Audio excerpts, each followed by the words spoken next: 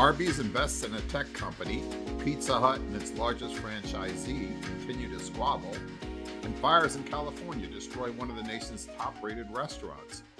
Welcome to today's edition of RB Daily, a 3-minute download of the day's major restaurant news.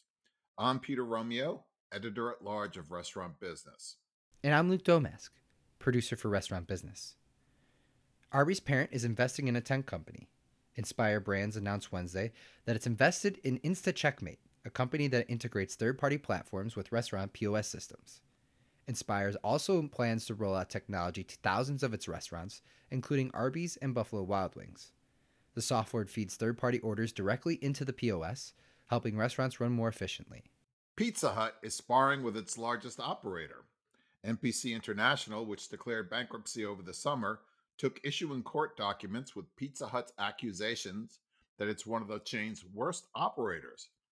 Pizza Hut argued that NPC is in the bottom quartile of performers based on key metrics. NPC, which is up for sale, countered that its same-store sales have outperformed the brand in 3 of the past 4 quarters. Which restaurant chains are paying most attention to COVID safety measures?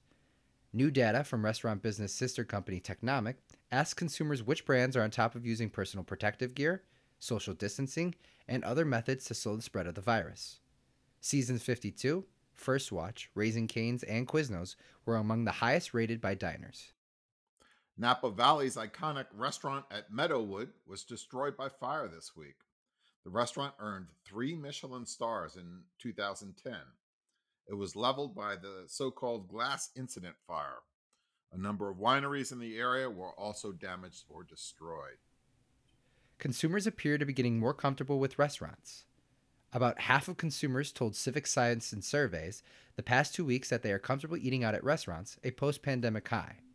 36% said that last week they plan to eat out again next week, which is also a quarantine high. The data should provide some comfort to restaurants that consumers are more willing to eat out as fall approaches. Zool launches a new delivery channel. The ghost kitchen provider will now bring multiple orders to offices and apartments in a single daily delivery. Called Zool Market, the virtual food hall allows tenants to mix and match from Zool restaurants and have the orders delivered together later that day.